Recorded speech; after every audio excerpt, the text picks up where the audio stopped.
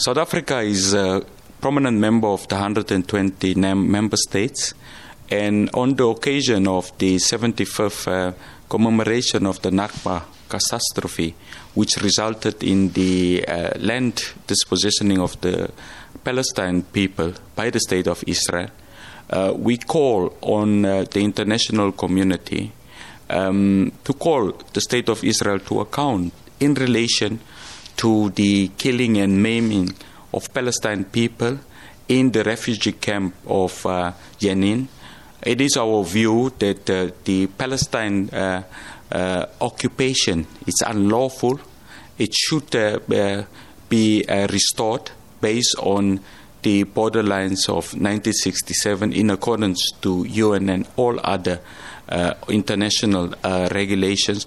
And it cannot be that the State of Israel is oblivious to international law and obligation.